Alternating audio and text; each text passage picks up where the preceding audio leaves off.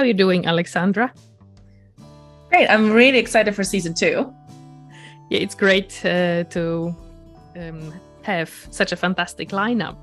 I think we have to keep it secret for a while now, especially that we have a special guest coming in February.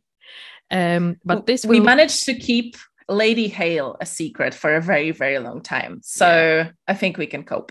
So it's very, very exciting, the lineup for our guests. What's your thoughts on our previous season, or first season? You know what? I think a lot of first of all, it was incredibly exciting, and I didn't really expect such warm reception from everybody. It was, I think, what started with us just talking on a phone and then going, oh, maybe we should just start recording it and see what people want to say. Or, how cool would it be to speak to all these women? Suddenly turned out to be this massive community. And I don't mean massive as in, we don't have 1 million followers, but yet. Yes. But it's really nice to see how supportive everybody has been, not just of us, but also of our speakers.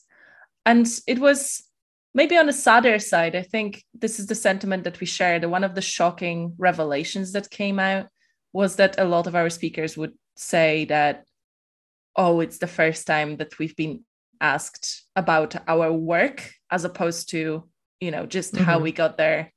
Or, it's the first time that it's a pleasure to speak with someone who actually read our work. Yeah, I think this was exactly my impression too, that's almost the saddest, so to say, aspect that so many speakers felt. It's nobody really engages with their work and with the substance of their arguments. And I suppose this is not the first time in history that this happens, when academics and intellectuals feel they're not being taken seriously or not being heard. I think in our original teaser for season 1, we did mention the Oxford Four, who felt they couldn't speak up unless there was no man in the room because of the they were at war. And actually, Elizabeth Anscombe, that reminds me of another episode of her life, when in 1956 she opposed the granting of honorary degree at Oxford to President Truman because of his involvement in Hiroshima and Nagasaki bombing. And when she opposed it, she has never been taken seriously. It was considered a nuisance that she advocated this protest, and of course it went nowhere, and no one really heard her. So there are hundreds and hundreds of stories like that, where women in academia didn't feel they are actually being heard, and one is willing to engage with the substance of the arguments, ethical or moral or legal, that they have to offer. Yeah, but you know what? First of all, have you read Metaphysical Animals? Is that where you're getting those stories from? Yeah. Well, I was actually familiar with this story before, but obviously over the summer I had the chance to go through some interesting reading, Metaphysical Animals being one of them, which is a lovely biographical story of Philippa Foot, Iris Murdoch, Elizabeth Anscombe, and which one I've missed? Mary Midgley. Mary Midgley, obviously. Which is quite ironic that that's the one you missed out. Yeah. Yeah, so she's the most metaphysical animal of them all. She was the most committed to metaphysical philosophy, as opposed to Elizabeth Anscombe, whom was much more interested in analytical philosophy. So it's interesting that I missed that key metaphysical animal. But yeah, this summer, reading-wise, was quite fascinating to me. I managed to go through much of Iris Murdoch's work, including her philosophical work on sovereignty of good. This is because I'm working on a paper on a paradox of feminist jurisprudence, which takes on reflective account of our podcast, or that was the spur for the article that I'm currently working on. And the argument there is that any attempt to promote female or female scholarship paradoxically leads to having them isolated in a certain outsider box of feminist jurisprudence. So you mean labeling and effectively pigeonholing women on the basis of very immutable characteristics, as opposed to the work that they are trying to engage with? Yes, so it's a sad observation, really, that even our project could be seen as framing women into this kind of strictly narrow feminist box where no one dares to venture into. And that made, I think, actually, feminist scholars themselves feel that they are outsiders in academia. But obviously, our project is aiming to normalize academics in any field. So our argument is women are working in any area of the law, and this podcast is here to give them voice. I think it's interesting because I look at it almost as doing the feminist scholarship a favor, because in a way you admit that this is a very distinct area of philosophy. It's not just a one size fits all. You're a woman, therefore you're a feminist legal scholar. Mm-hmm. It's drawing these boundaries and creating a category very much along the same lines as, analytic philosophy, right? More broadly, or philosophy of language. Why can't feminist legal philosophy or feminist legal theory not be of the equal standing to, critical legal theory, where when you say those phrases, people know what those labels mean. Whereas I think that there definitely is this connection to immutable characteristics that just needs to be revised and needs to be revisited.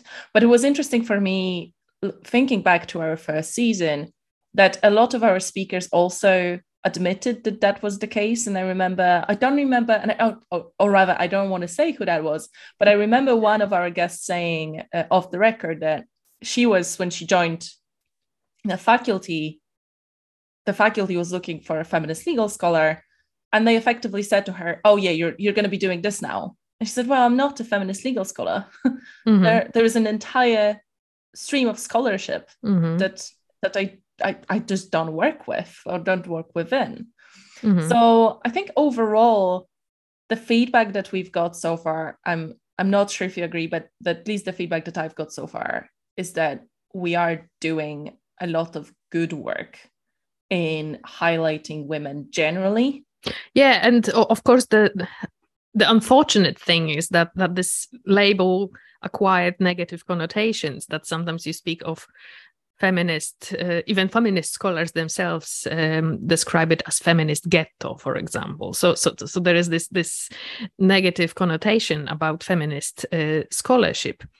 And I think this shouldn't be, it comes from somewhere, to be honest. It's not simply a matter of perception, or could be a matter of perception and bias. I don't know. It's still to be established. But we need to dismantle this picture of women as being confined to any specific narrow area of work, or being members of some kind of outsider academic community. I think it's wrong. And I wonder how much of that is also just tribalism and the idea that people don't like fuzzy edges around anything.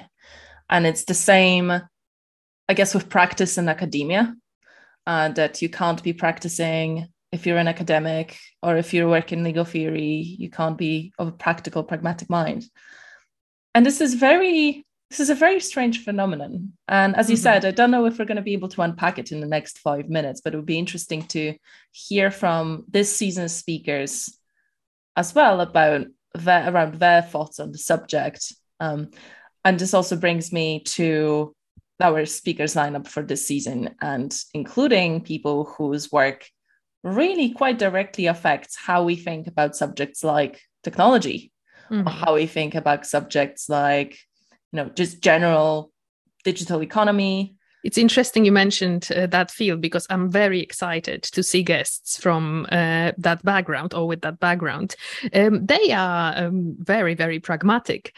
And I had some conversations with colleagues here at Newcastle Law School who work in this field, and they observation was it's surprising that actually in technology field there is a lot of female scholars who are not necessarily feminists, but they unpack a number of philosophically relevant issues. So when we think about, I don't know, artificial intelligence and the ethical implications of employing artificial intelligence in the legal field, that's automatically a metaphysical animal thing.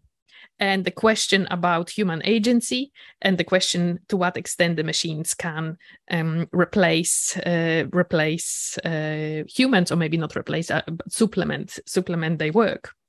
So that's interesting you mentioned artificial intelligence, because it's every single, as it happens, I work in the field at the moment, and every single conversation boils down in one way or another to ethics and very philosophical discussions around not just nature of our experience, but also generally nature of reality. I had a very interesting discussion about Nozick's experience machine not too long ago. And it's interesting to see how practitioners have to really think hard, and they rediscover those philosophical themes that are very familiar to everybody in academia, as if they were just written yesterday and it's this biggest news of them all. But in fact, what should happen is we should be working more closely together and more collaboratively.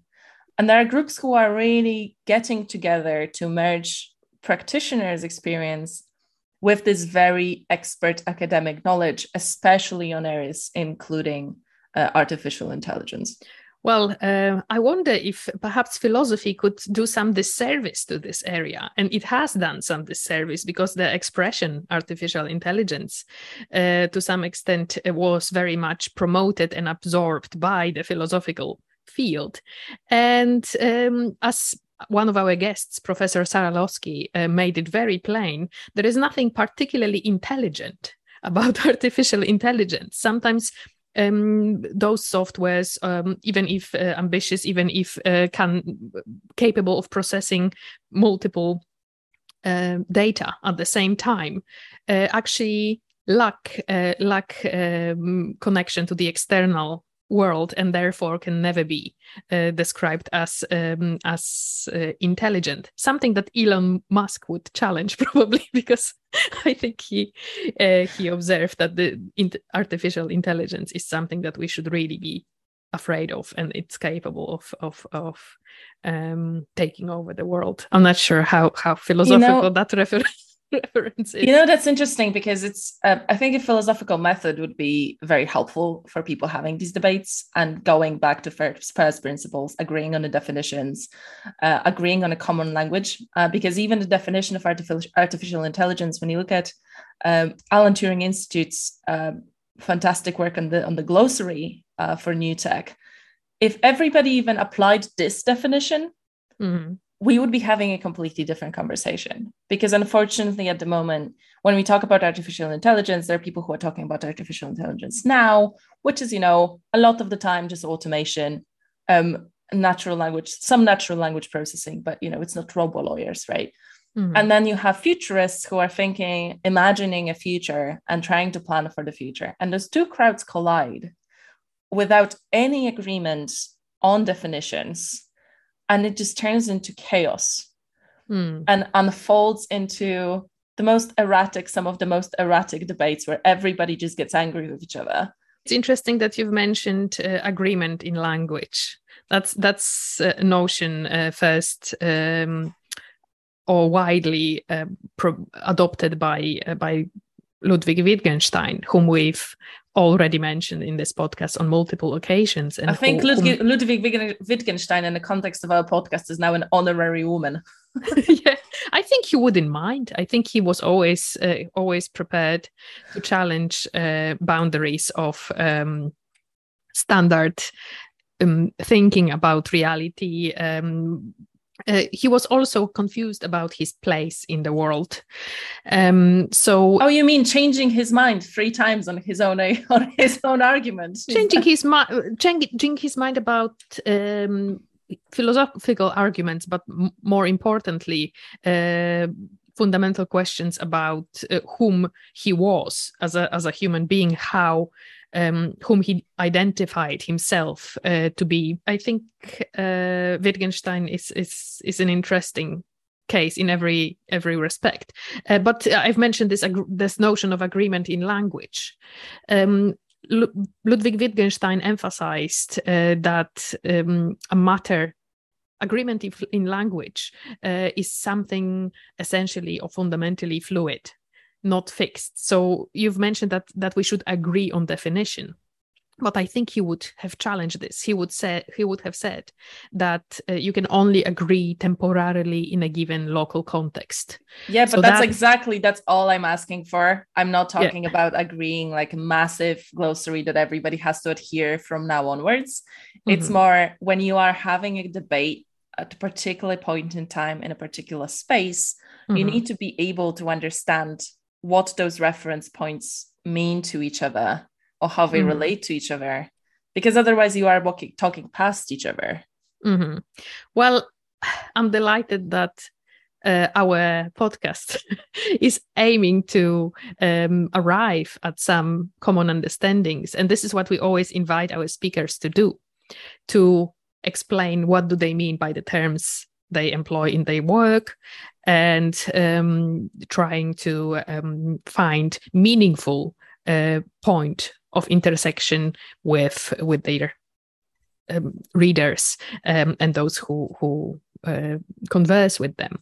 So it's been a constant feature of our podcast, trying to encourage the speakers to explain terms of art or their own definitions they employ to our audiences. But let's face it, everybody's favorite part is the 5 questions that we ask in the end, where there is a collective sigh of, oh, these are so hard. But I was quite surprised with how many of our guests had the same journey to academia and the same journey to law, and usually quite non-conventional. Mm-hmm. Mm-hmm. Well, it's hardly surprising. We've mentioned that in previous podcasts that it seems to be the case that a reflective person wouldn't immediately know their place in the world. So it's a journey. It's a collection of happy or not so happy coincidences that would lead one to find their place in the world. And I think I hope this is instructive to our younger audiences and younger listeners who are still feeling, I should now know what I'm going to do with my life, and I still don't know. Well, there is nothing wrong about it. The key is to explore opportunities in front of you to your full potential at the time and place, and the future will present itself out of those local, temporarily narrowed opportunities. I think that's pretty accurate. I don't know what you. So basically, what you're saying is, not all who wander are lost. Yes. Unexamined life is not a life worth living. Yeah, and we're just going to keep on proceeding on the quotes from the greats. Yeah, no, I agree with you. I think it's really underrated, the ability to be comfortable with uncertainty, and as I typically say, just ride the wave. Things will come and go. Things will come your way. If you have a 5-10 year plan that you're not even sure if you actually want to pursue, or if you don't know what your definition of happiness is. Oh, back to definitions. Who would have thought? What your flexible definition of happiness is. And if you don't engage in this reflective practice of, oh, what is it that I actually want? Is this what I want? Then you miss out on a lot of opportunities that come your way. I think this is also true of our podcast. We didn't know where we're going to end up with it and whom we're going to end up engaging with, and the wider community we're going to engage. I must say that I'm delighted that this idea of intellectual curiosity and journey without a set destination has really been the guiding light of our podcast. And it's really fantastic how many people we've met along the way and the community we began to build. And I must also highlight that you have been shortlisted for the Inspirational Women in Law Award this year, which is phenomenal. And a round of applause. Well, thank you. That's a round of applause for the podcast, because really the nomination and the shortlisting was connected to my work and your work on this Just Theory podcast, and I cannot be delighted more about this, because this means that we are really reaching wider audiences inside and outside of academia, because that award comes from environment that is both academic but also full of practitioners. So it's fantastic to see our podcasts recognized by the next 100 years of Women in Law initiative. Perfect. And we need to include a link to Next 100 Years, because Dana and her team are doing a fantastic work. And I can't encourage people enough to go check out their website, go check out what they're doing, because it's absolutely phenomenal. And you said... And we are very excited to attend the awards ceremony, because it's going to be great event in Clifford Chance offices in London. So I cannot wait to fantastic night in the most wonderful company, including Baroness Hale. I was going to say that I think in the invite it actually says in brackets that Baroness Hale is going to be there. So we will join the queue. Hopefully we have some priority queue spots because of your shortlisting. But I remember speaking to someone, and that every single time Baroness Hale attends any event, there's this like circle automatically forming around her. And it also brings me back to our opportunity to speak with her, and what an inspirational person that is. I think we were both a bit starstruck during and I was very starstruck. We should add a link on top of this video to Lady Hale's episode, because it's been very, very interesting chat. And we have another special guest, as you already mentioned in the beginning, coming this season. So please stay tuned. Already starstruck. Already starstruck. I'm already losing sleep over what that's going to be like, because it's such phenomenal intellect. So everyone, please stay tuned, and we cannot wait to see you and see our speakers for the next season, and perhaps see you at the award ceremony. It's on 1st of November, as Amelia mentioned, at Clifford Chance. We hope to see you there. Hi, it's Alexandra here. Thank you for listening. We hope you enjoyed this episode. If you like our project, have any questions, or would like to recommend a guest or a topic, drop us a line on just.theory.project@gmail.com. This season was made possible with the generous funding of Newcastle University. If you like, you can buy us a coffee. Your support will enable us to continue our work. Just Theory, changing the face of legal theory.